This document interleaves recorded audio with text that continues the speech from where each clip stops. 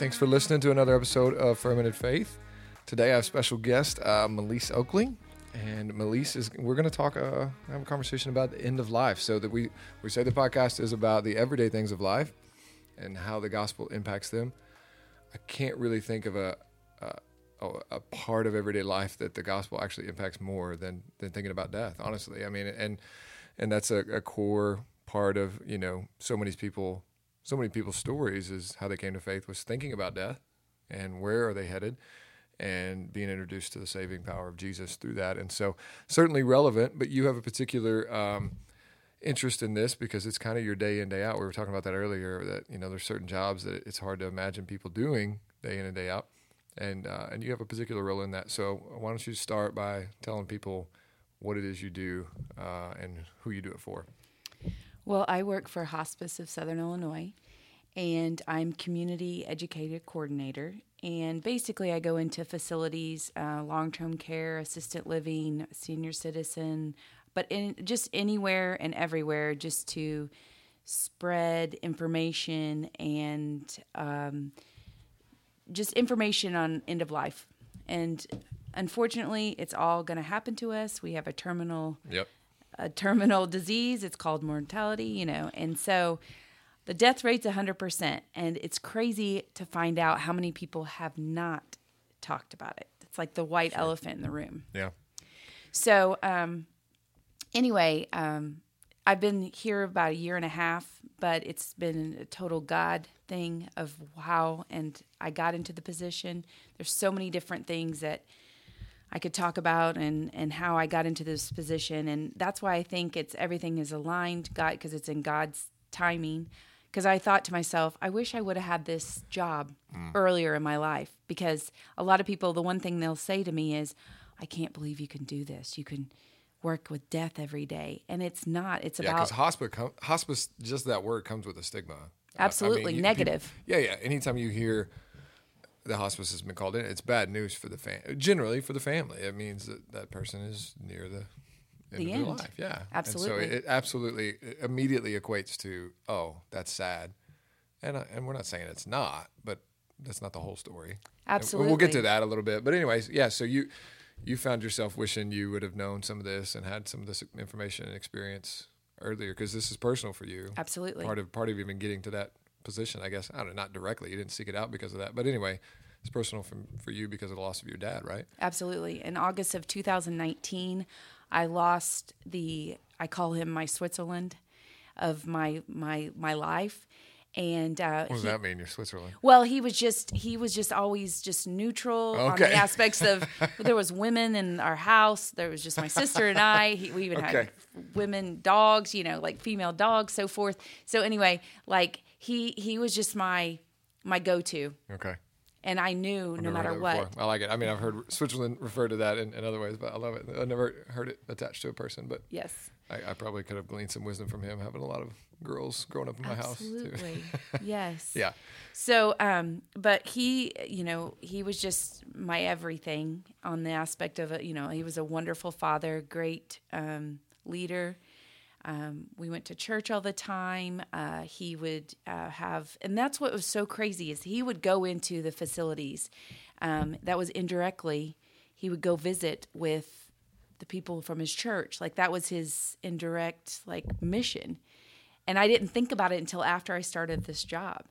And so that was kind of cool. But anyway, whenever we lost him beforehand because of Alzheimer's. And that's another thing with my job. I'm able to work with people that that are dealing with people that have Alzheimer's or dementia. And right now there's over 6 million people that have dementia. Alzheimer's. By 2050, there's going to be 16 million. So this is something that we're all going to be, touched with. Wow. So anyway, whenever how I got into this job, I was praying about it because actually the position wasn't even opened.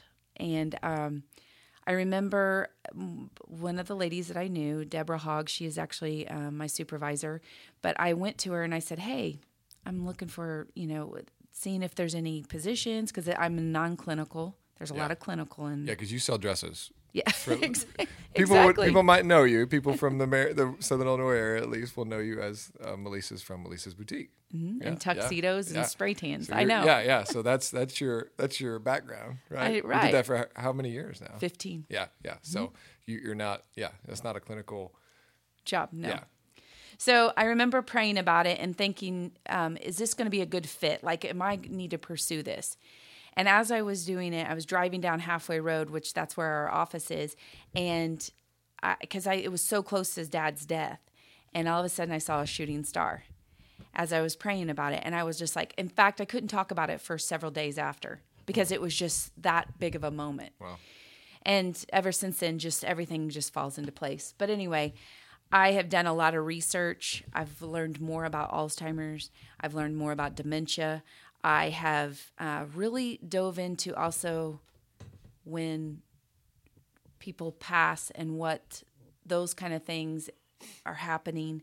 And also just the hospice is just, it's just a great fit for what I'm able to talk about God and about our church and things like that. And there's no walls.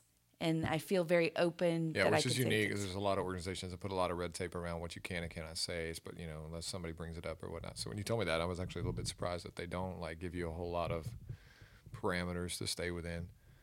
Yes. So what is hospice? Not everybody knows. I think people know it's like that, it's that sad thing, or that those people that come in whenever death is near. But kind of give us the abbreviated version of kind of what you help educate people about hospice. We'll talk a little bit more about the practical stuff at the end, but just kind of give us a brief overview. Pretend somebody knows nothing, they've never heard the word. What does hospice do?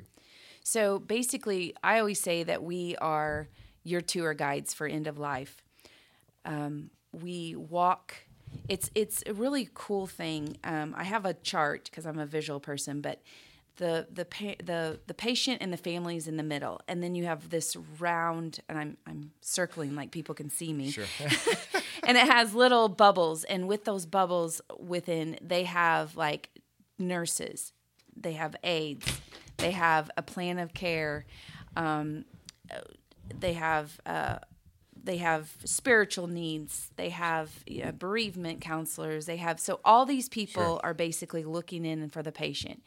And we find out what their needs are, and it adjusts accordingly to whatever's going through with the patient.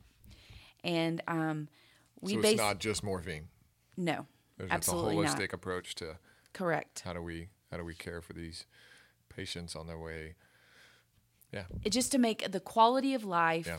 the end of life is so different for each person, and some can be more difficult to enter into death. And with hospice, Do people get confused and think you all are like Dr. Kevorkian type? Absolutely. Is that a common misconception? And that's my job, to educate people. Yeah. Yeah. In fact, recently we've had someone that was in the program that was a long time into the healthcare, and he was like, "Okay, I'm ready." And when they were like, "Okay, for what?"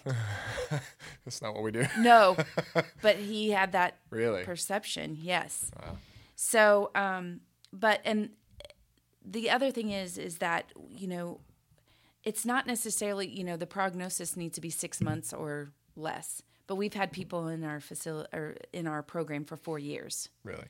So some people just get comfortable, and they have to keep on getting reevaluated every so often. And, we go by those, rules, but it's not. I've done also people that have had last minute wishes, and we've been able to give those. They wanted to go to St. Louis Aquarium, and we were able to get a car and hotel rooms and things like that they were able to do. And they had a few weeks after that. And you guys were you facilitated that? Correct. Yeah, I remember actually we were going to record a few weeks ago. Yes. We've been trying to do this for a minute.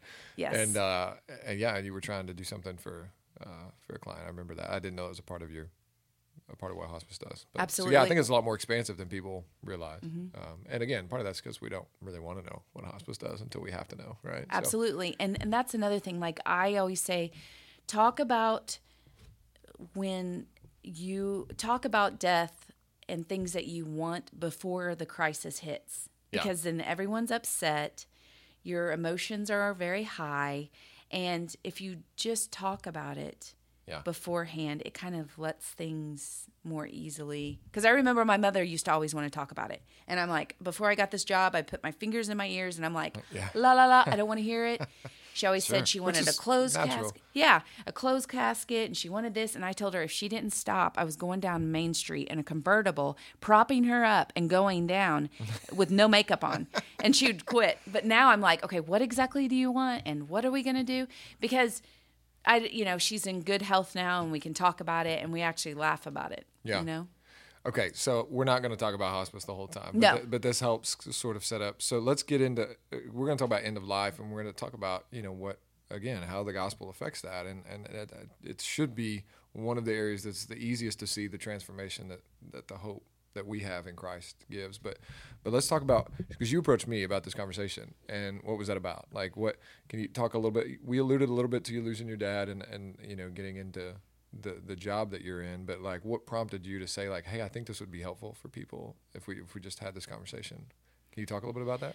Absolutely. So as I got into this position, I was doing research, like I said before, and like I felt like there was a reason, for instance, of why I had to go through the things I had with my dad, because he had Alzheimer's, and I wanted to go past that. And I felt like God was leading me to this. And I feel like with my job, I'm able to do this. And it also feeds my soul. A lot of people don't have that. And I have that. And I feel so blessed. But basically, I was just thinking, how does the Bible read about this? Because growing up, I don't remember a lot of sermons about death and after. You hear about heaven. Talk about judgment. And correct. You need to make plans for that. Yes, right. exactly. Sure, which is good and right. But yeah, we don't often go beyond that. Yeah. So I think someone told me to read a book. So it was the one that I told you to read. Yep. And then you gave me a book. So it was like I got good sources of what to read, because that's another thing that's so the one you told me to read was Imagine Heaven. Yes. And then I told you to read Heaven by Randy Alcorn. So your book is by Burke. Yes. I forget the first name, but Burke. And then Heaven by Randy Alcorn is a bit more of the theological treatise, taking a look at the Bible. But his is more personal stories and stuff. So anyway, you read that book.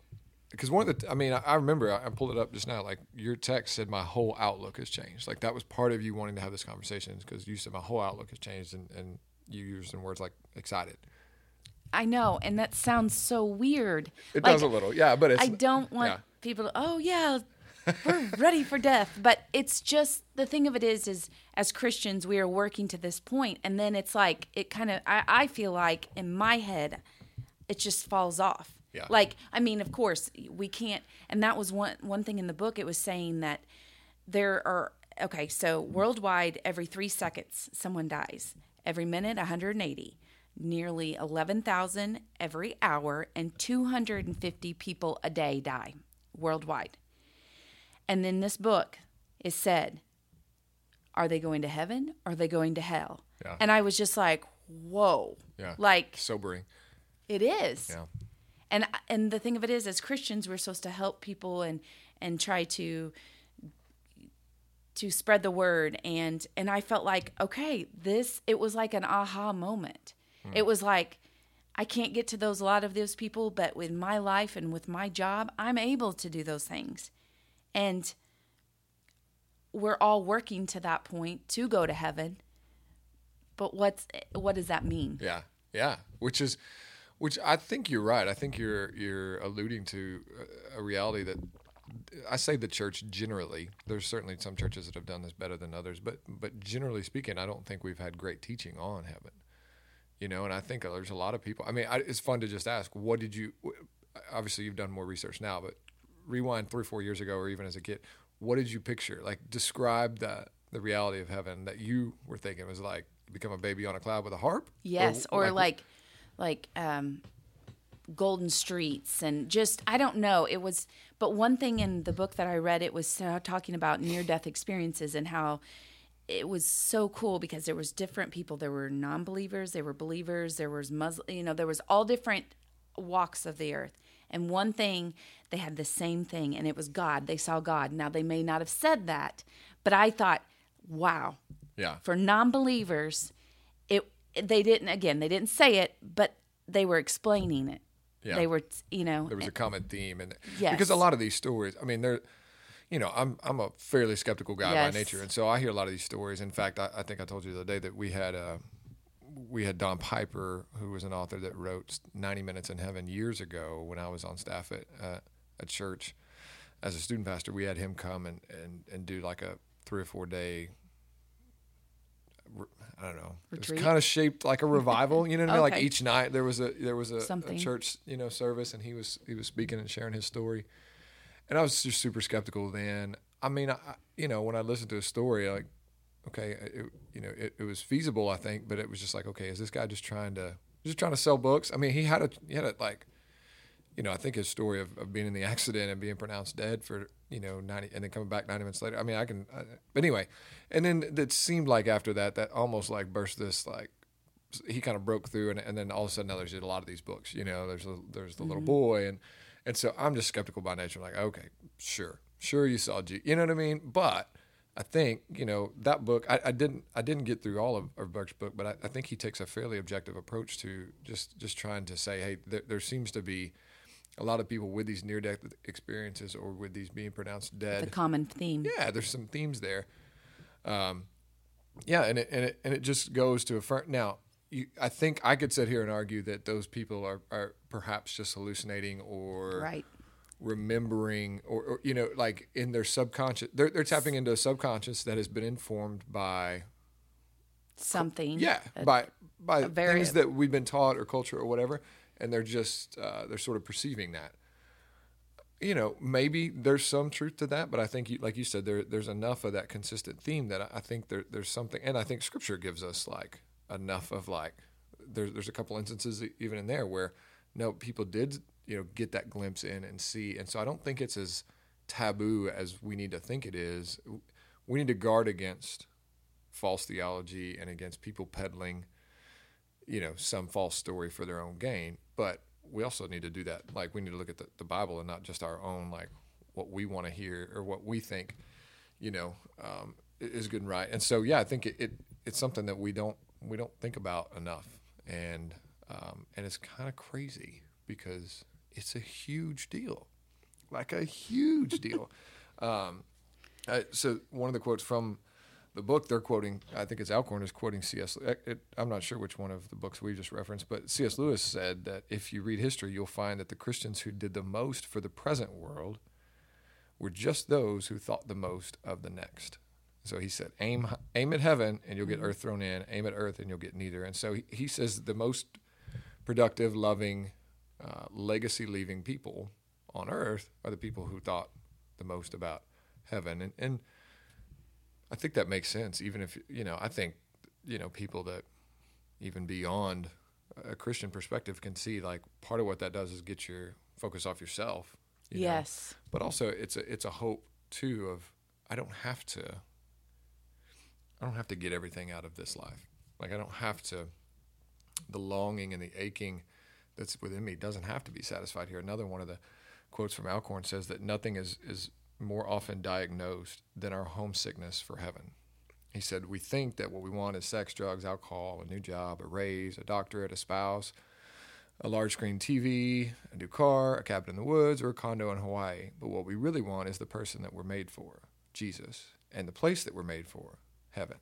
And he said, nothing less can satisfy us. And so when you think about it that way, it has overwhelming implications for our life today. And so it's really a disservice, and frankly, I think a win for the enemy when we don't think enough and teach enough and even imagine enough about heaven. And so you got to do some digging. It's not there's not a ton of great resources on it, I don't think, but I and I was scared to look into certain things because I was afraid of the background and, Sure. where was this coming from? And, am I getting some whack job. right? Yeah, sure. And so when you gave me, I felt comfortable in it, and I felt like, okay, because there's so much out there.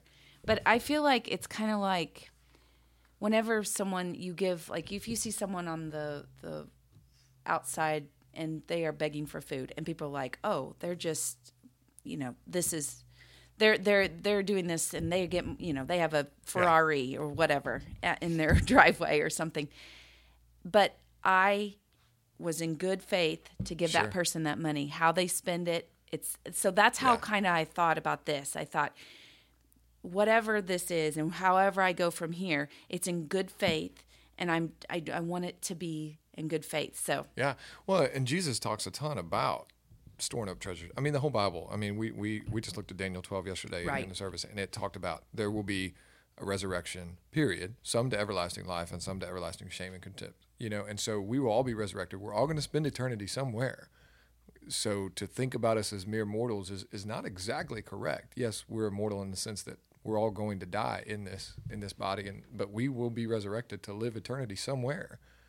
And we get and I think Alcorn sort of, both of them I think, but Alcorn directly talks about how heaven is sort of an in-between, and you got a choice between heaven or hell, and that's really what do you do with Jesus. But when we have Jesus, it transforms our hope, and it transforms what we can think about and do. But again, and even those stories affirm that resurrection, the fact that it's not just curtains after this, right? And there's a lot of different. I mean, there is a lot, and there has been a lot of throughout the history of different worldviews on what happens when you die. You know what I mean? There's different religions that believe in reincarnation, or or it is just over. And what I was telling you a story, because a lot of what we hear is the stories of people having near death or heart stops beating or whatever, and they're seeing light or a heaven-like place, or hearing from Jesus. But it was interesting. I was telling you that there's this author that I've found interesting over the years. His name is Sebastian Junger. He wrote The Perfect Storm is probably his most famous work, but he's a war journalist, and he's wrote some other things, and he'll make it clear over and over again that he's not a Christian. Not a believer. I'm not religious. I'm certainly not a Christian. I mean, he'll say that unsolicitedly. I heard him in an interview the other day, like unsolicitedly made that clear like 3 times. But yeah. So anyway, I mean, I was turned on. The book Tribe talks a lot about community, how we're meant to live together. And there's a lot of gospel in that he was denying, but also saying these implications that, we see in Scripture. But anyway, he was telling a story the other day. I saw him on an interview, and I think he's going to write a new book or something. But he had a near-death experience. He had a aneurysm that he didn't know about, and he lives way out, like away from, it takes the ambulance a while to get there, and it burst, and he almost died. But it's interesting. I say all that to say because the what he experienced was like he was falling into a black pit, like this black hole. He did see his dad, and his dad, was like who had passed away.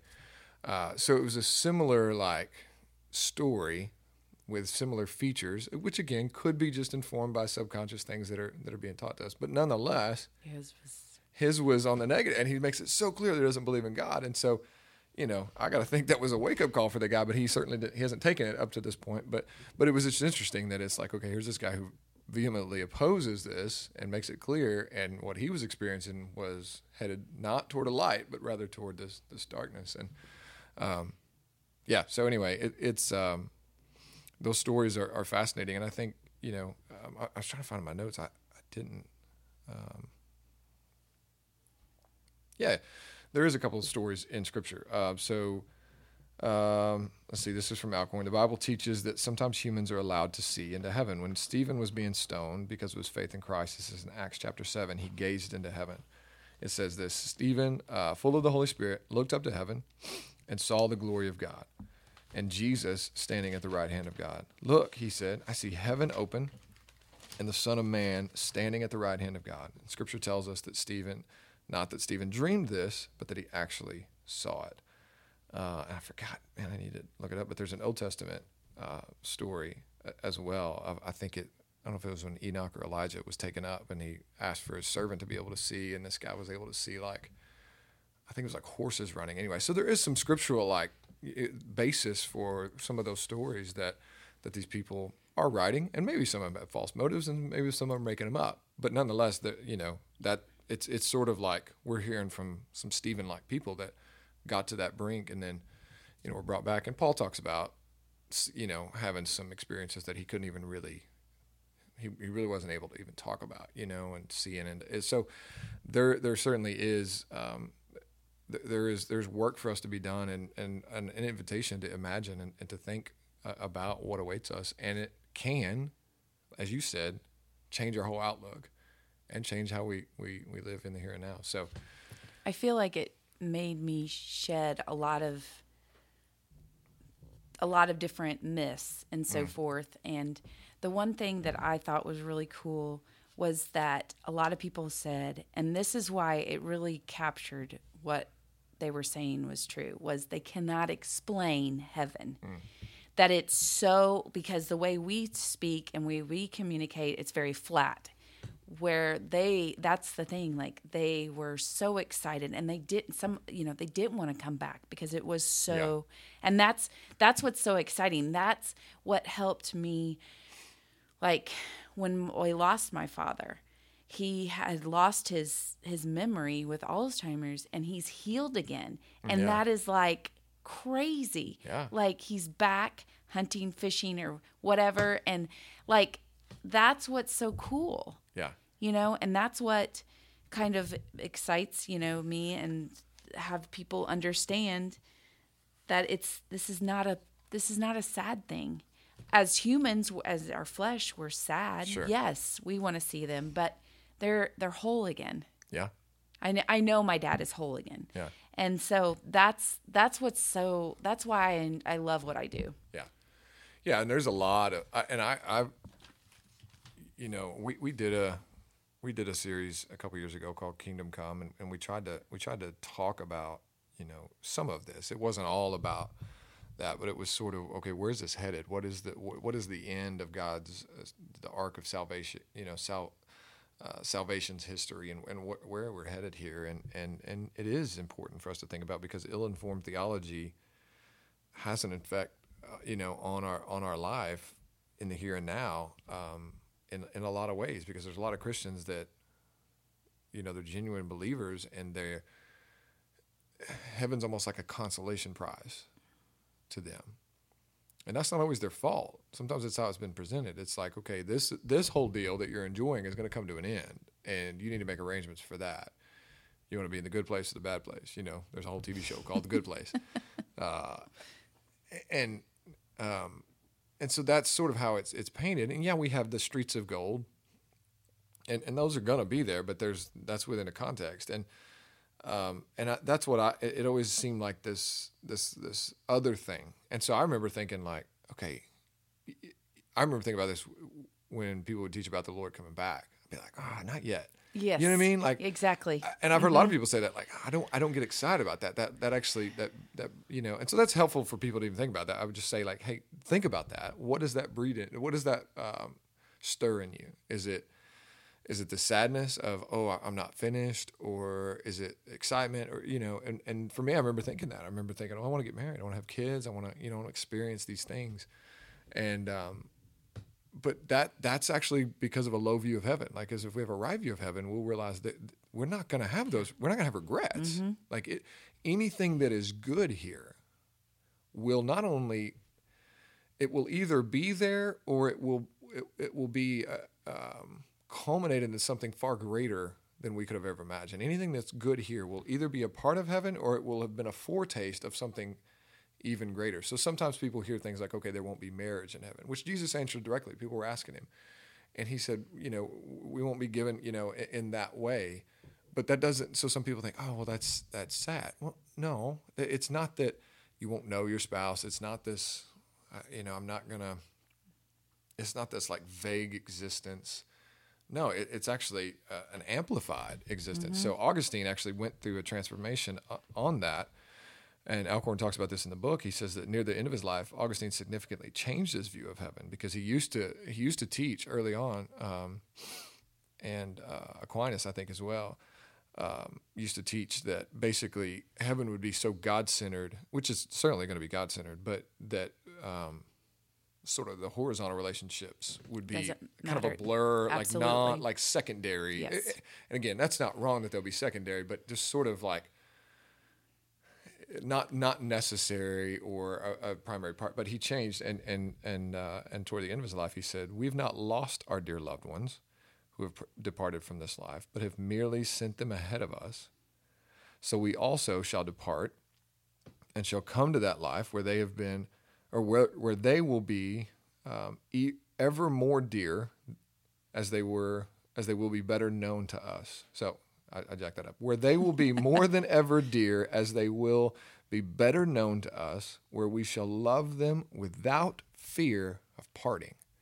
I thought, man, what good news is that? Because you think about so much of the anxiety and stuff that we think about in life is like, oh my gosh, what if something happened to my kids or my spouse or, a parent, like, and to have that not be there, to no fear of part. Anyway, so yes, it's going to be, it's going to be better than. So we don't know all the details. People ask us, "Is this going to be there?" Well, what you can bank on is you're not going to be disappointed in heaven. Like you're not going to have these regrets. Like, oh, I didn't get to go, I never got to go skydiving or fish. Like no, you're not going to think about that, because what you're going to experience is it's like the volume will be turned up on the colors and the experiences in every way. We can't be able to describe them. Yeah. I mean, that's the thing. So I'm a competitive person, and it's like I need to have goals. And so, like, here I am, and that's the thing that I felt like opened my eyes. I have these goals, and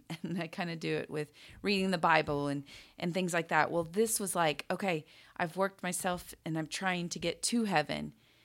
And then it just like, that's like I felt like it just opened up. It was so crazy. I mean, I grew up in church, but it was like I never thought of end of life afterwards like I do now. Yeah. It was a peace because I felt like, you try to walk the right way, but this is our end goal, but there's more. It's not the end. Yeah. End of life, it's not the end. It keeps on going. That's right. Yeah. Yeah. And Paul, so one of the more famous passages, I think I've used this at every funeral I've ever done, either at the graveside or in the service, but it's 1 Thessalonians chapter 4. And Paul says almost that the sentiment you're talking about, he says, "Hey, we don't want you to be uninformed, brothers, about those who are asleep," which is Bible speak for dead, "that you may not grieve as others do who have no hope." And this is important because, we're assuming some things in this conversation. We're assuming hope in Jesus. We're assuming the gospel. Right. Because outside of that, this is a death is something to be feared. Absolutely. And so we want to make sure that's clear. What we're talking about is the hope that we have in Jesus transforms life, and that's what Paul says. "For since we believe that Jesus died and rose again, even so that through Jesus God will bring with him those who have fallen asleep." So that's what Augustine was talking about. Like, we've lost them in this sense, but they're asleep, and when he comes back, he's going to bring them with him in a sense. And he goes on to say, "For this we declare to you by a word from the Lord, that we who are alive, who are left until the coming of the Lord, will not precede those who have fallen asleep." So he's saying Jesus is coming back at some point. Some of us are still going to be alive on that day, but we don't get to beat those who have already fallen asleep. "For the Lord himself will descend with a cry, and with the voice of an archangel, and the trumpet will sound, and the dead in Christ will rise first." So there's this picture, Jesus breaking through the clouds. Some of us may still be here. Somebody's still going to be here. Maybe you and I, maybe not. But regardless, we're going to see him. But then the dead in Christ will rise first. We'll see that resurrection. And those who are alive, who are left, will be caught up together with them in the clouds to meet them in the air, so that we'll always be with the Lord. Therefore, encourage one another with these words. Paul knew we would need these words. He knew death is a big deal. He knew we're going to grieve. And it's right to grieve. Jesus entered into that pain and grieved whenever Lazarus passed away. Even though he knew he was about to call that dude back out of the grave, he still wept with his sisters and with his family. But what Paul says is we don't grieve like others do who have no hope, because we have this incredible hope. And so, we could get into talking a little bit about, the intermediate state. I mean, that's sort of a deeper theological discussion of, where your dad is right now versus where, and the physical, like he hasn't yet received his resurrected body, but that doesn't mean it's in this totally, it's hard for us to know exactly, what that means. And there's some fun theology in there that I hadn't been exposed to until, a little bit later in my ministry that is also super helpful. And I'm glad to talk about, but probably not the point of today, but nonetheless, what this points to is that our resurrection will be, like Jesus's. He was the first fruit, and we're going to come along, like we're going to follow in that. And Jesus had his resurrected body was a physical body.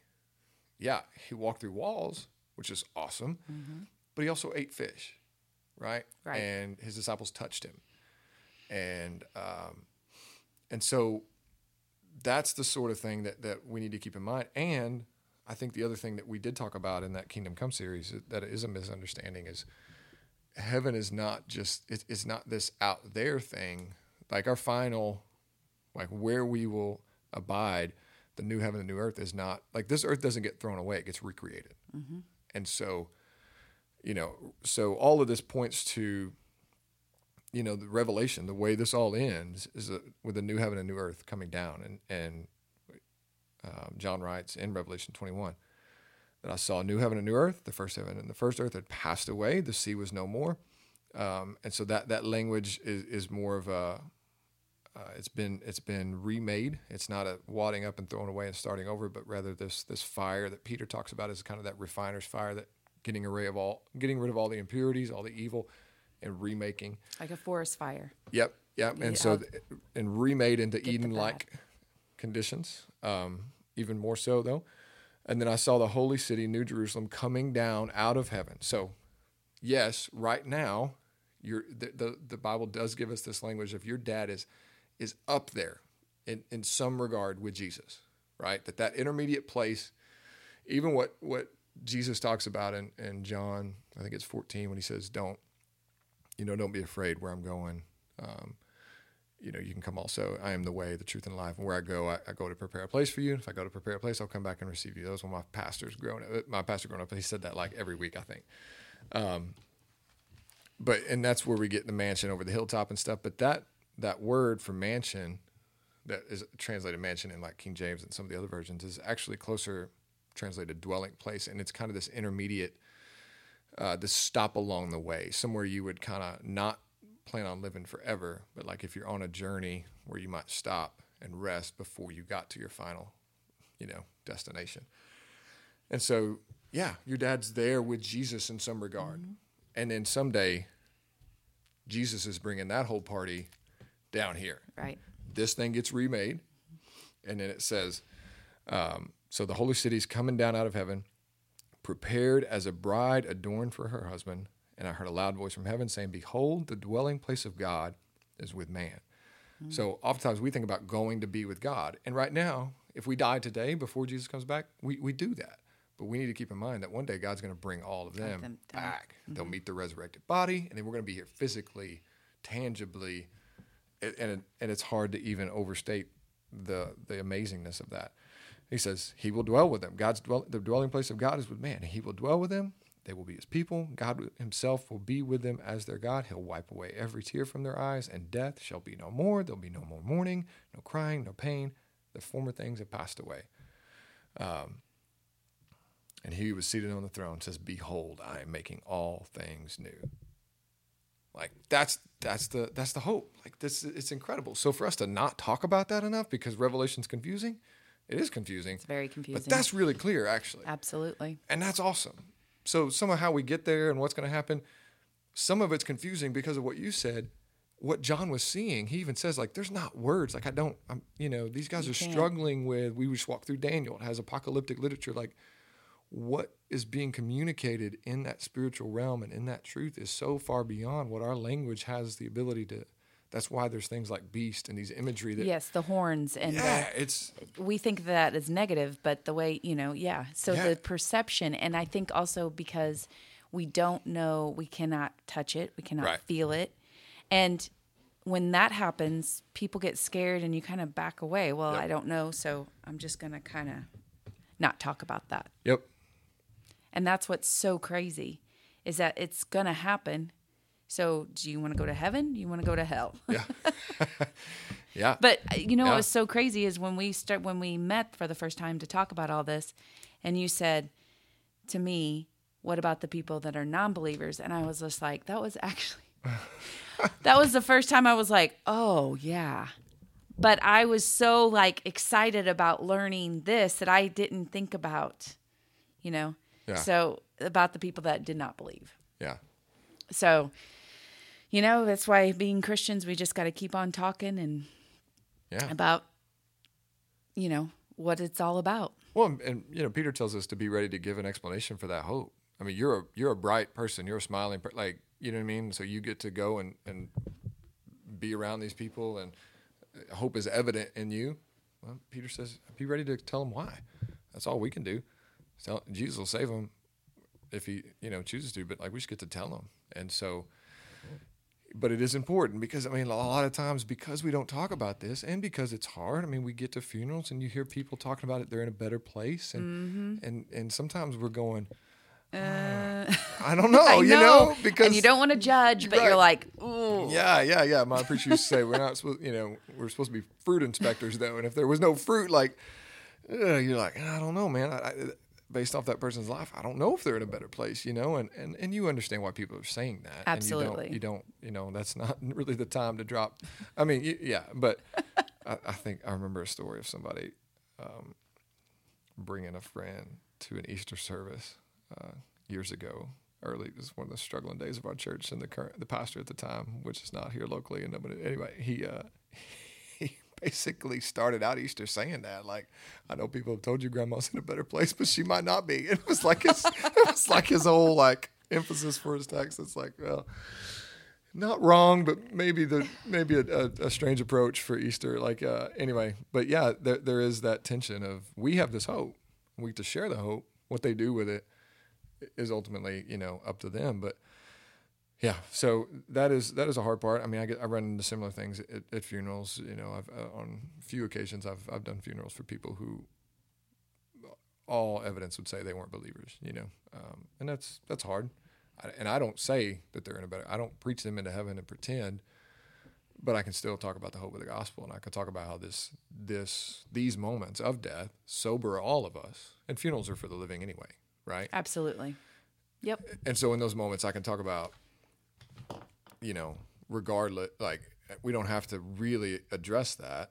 Now, if they're Christians, you can, and there's beauty in that. We can talk about reunion, but if not, we still talk about the hope that these sobering moments force us to think about our mortality, force us to think about that we're going to be here one day, and there is hope that doesn't have to be the end or a dark and heavy, like that can be the beginning of your eternal life with Jesus. And so, It's huge. It is. Paul talks about it. 1 Corinthians 15 says, I delivered it of first importance. And he goes through the gospel, but he's talking about the resurrection because there's a ton of debate about whether or not this is true.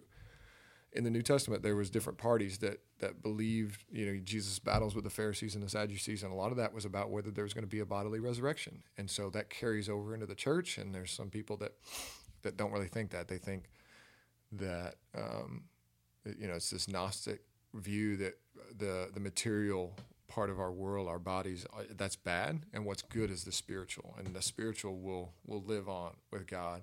That resurrection is more of a figurative spiritual thing than a physical thing. And Paul addresses that and says, no, like if there's no resurrection from the dead, then not even Jesus was raised from the dead. Jesus had a physical bodily resurrection. And he says, if Christ hasn't been raised, then our preaching is in vain and your faith is in vain. And he goes, Paul has strong language here about the implication. If the dead are not raised, then not even Christ is raised. And if Christ has not been raised, your faith is futile and you are still in your sins. So there's no, we don't get to just say, oh, we get to be forgiven. Like, no, this is a physical deal, or it's not any deal. Then he says, those who have fallen asleep in Christ have perished, and in Christ we have hope in this life. If in Christ we have hope in this life only, then we are all people most to be pitied. But in fact, Christ has been raised from the dead, and the first fruits of those who have fallen asleep. For as by a man came death, by a man has come also the resurrection of the dead. So the curse you were talking about earlier, the infection that we all have, we're headed toward death, that came from Adam. our first father, right? We all were born into sin. Absolutely, yeah. And because of that, we are, the penalty of that, the wages of sin is death. So we all got that from Adam, but we can all receive life from Jesus. Jesus is the second Adam, and he brings life. So that is the impetus of the gospel, is that we have life beyond this mess. And if you can't get excited about that, ooh. Yeah. Yeah. You need to get checked. Yeah. So it's I do exciting. think so I would encourage anybody listening to, check out, these books and read those scriptures. I listed off Revelation 21, 1 Corinthians 15, 1 Thessalonians 4. Get the book by Randy Alcorn, Heaven. He's got some subsequent resources as well, but this can be similar to you. Your whole outlook's changed. It does. It transforms the way we live. And Paul spent his life as a missionary, and he did all that knowing, that he said that I don't consider the current sufferings to be anything compared to the glory that awaits me. Mm-hmm. And so it allows us to loosen our grip on the things here presently, because we know that they'll be returned 100-fold, in reward on the other side. So, so that's some good. We're just teasing the theology. Absolutely. there. There's plenty more, obviously, to be studied. But I think hopefully that's been helpful, just to encourage people to, if there's one thing, take away the stigma at least. Exactly. Take away the negative part of this, because, I just know with my job, there's so much of good. And these are things, these are the last few days of someone's life, and we want to make it the best. We want to make the memories. We want to make, all that for here. Yeah. But just, I don't know. It's just, again, I want to have a shirt that someone says, "Oh, I feel sorry for you because you work with hospice." No, I'm excited. I'm on fire with it. And I cannot imagine any other thing right now that can be able to do so much and educate people. But, one thing that I would ask is, talk about this with your loved ones. Yeah. If anything, get this all out. And these spiritual truths that we're talking about can have really practical implications, because it's not something we have to dread. In fact, it's something we can look forward to. Paul says it's gain. Paul's like, I'm torn whether I want to do some more ministry or whether I want to go ahead and die and be with Jesus. For me, I'd rather die and be with Jesus, because that's Absolutely, to live as Christ, to die as gain. But for the sake of the world, I want to do as much ministry as possible. So we can even look forward to it. So there's some practical implications. We take away that stigma. Now I have some practical conversations that can make, those tough things a little easier. So that's sort of your world. What are your what are your practical takeaways? What should we be talking about? What are those bare minimum conversations we should be having that will help, take away some of the stress and decisions at that moment whenever we're trying to grieve and process? And well, we plan for graduations, for weddings, for births, retirements, everything in between. Sure. But how many people? Well, let me just tell you, I was at a funeral director conference, and I spoke with 50 funeral directors. And I asked them. Sounds like a fun crowd. I know. By the way. Actually, they really were fun. Were they? Okay. They have a very different sense of humor. I can imagine. Yeah. And so you have to kind of learn it. But it's something, they're very compassionate people. But Yeah. I asked them, I said, show me how many of you guys have planned funerals. Out of the 50, 5. That's amazing. And I said, I'm kind of humorous. But I know. And I said, I'm not judging you all, because my dad was a photographer and I didn't get senior pictures made. So I'm not saying that, Sure. but even that world where they're in and out Yeah. and they help people and walk through it, they don't even do it. So why would you even, if someone hasn't brought it to your attention? But just talk about, before you get to a point of crisis mode, talk to your family about what you want. Because I know, losing my father, there were things that were questioned because, for instance, cremation. Yeah. He didn't care. And my mom and him had a conversation, and it was very traditional for to have the casket and whatever. But mom decided, they decided that he'd get cremated. Well, there was a lot of, and now looking back, if I hadn't known that that's what he wanted, right, I would have been more anxiety ridden. Sure. And instead of enjoying, because his funeral was one of the best funerals I have ever gone to. And again, that sounds weird, but there were 4 people that spoke, and it was 4 different facets of my dad's life. Yeah. And it was about celebration because he is now whole. And so that, I know it sounds so weird, and unless you, because if I would hear myself a year ago saying this, I'd be like, "You're crazy. Yeah. What?" Plenty of people still say that about you. Yeah, I know that. No, I'm just kidding. Especially my husband. But anyway, but I mean, that's the thing. So my perspective, the shedding of the negative things about death is, I'm Yeah. excited when God is ready for me. I'm excited to die.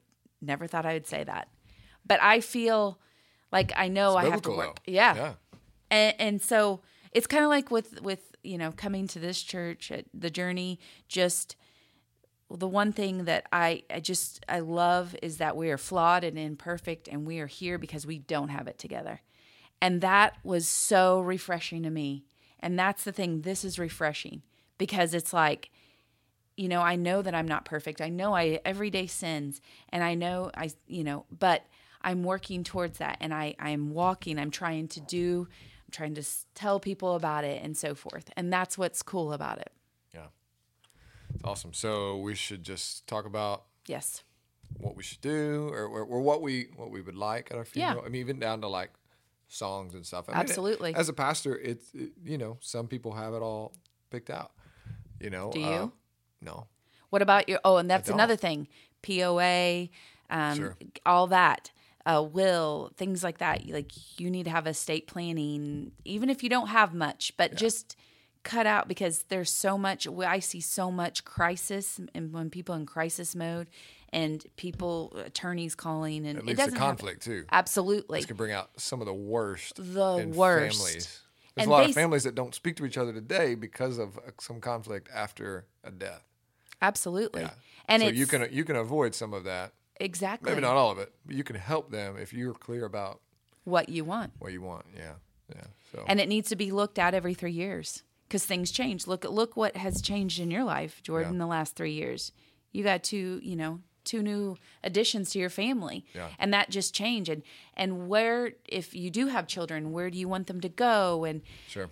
I mean, it's just things like that. Just be aware of what's going on and talking about it, because you're going to help a lot of people. Yeah. So just kind of sucking it up, taking a deep breath, and having some of those hard conversations and thinking about it now. Hopefully, it's not as hard because we can, if we can have that. And I think one of the things I talked about the other day too is the more we do talk about this, the more we have an opportunity to shape a healthy worldview in ourselves and in our kids and the people around us, because it matters, right? If we talk about that in a way of that stirs hope, well, that's awesome, But if we talk about it in despair, or that we just don't talk about it, well, that's shaping too. And so, finding ways to have age-appropriate conversations with all Children. of our family, but Absolutely. kids and stuff is important. So it's funny because Annalise is 6, and she was talking to her Kiki, and she was asking when... Which is her grandma, to be yes, clear. Yes, that's her grandmother, Vicky. And she was telling Kiki that she was asking questions of, okay, when does Papa come back? Because she calls him Big Papa, my dad.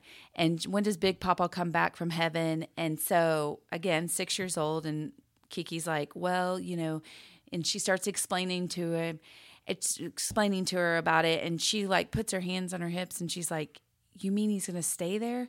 Does Mimi, my mother, does Mimi know this? And it's just like, but that's the thing. I mean, you're planting those seeds of a clearer vision Sure. of how it is. And then we had a horse that died. And, my husband got the whole dug, and we all stood around, and we kind of did this thing. And, because that's part of it, getting your children familiar with it's death is going to happen. So you Sure. trying to protect them on the aspect, because you can help them shape, like you said, shape them into a healthy of how this happens. Yeah. But she was she was like, okay, how does that, the big horse, get up there? And I'm like, wait, this is way above my pay grade. So you're going to have to talk to Jordan. No. So, I mean, that's the thing. You kind of have to. And then I'm like, you have to think about these things, to put it in childlike form. Yeah. So those are, it's interesting. And like taking children to funerals. A lot of people are like, no, of course it has to be age appropriate, but it's not a bad thing. Funerals are not bad. You're respecting the ones that have gone, and it's a good thing. You talk about those good memories of them here. So anyway, well, it's interesting. I've enjoyed this. Me too. I really think that others will be blessed by hopefully hearing this and inspired to read a little bit more, certainly the Bible, maybe some of these resources we talked about as well, and it really can have just huge implications on how we live, and and can help things be a little easier. Maybe at that time when we do die, we're going to be with Jesus, so absolutely we can make a little investment in just the well-being of our family on the other side of that. The more those decisions we can make for them now, that makes it easier for them, because it's going to be hard when we die.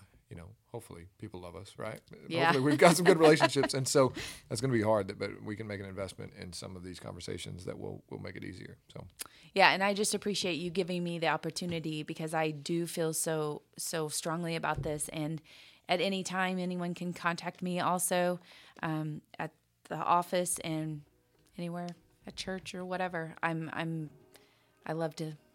That's your job. You get to talk about it, right? Absolutely, like, so yeah. They can talk to you and you actually get paid for it, right? Absolutely. That's what I always say. I get paid for this? I say the same thing. It's a blessing. All right. Thanks so much, Jordan. Elise.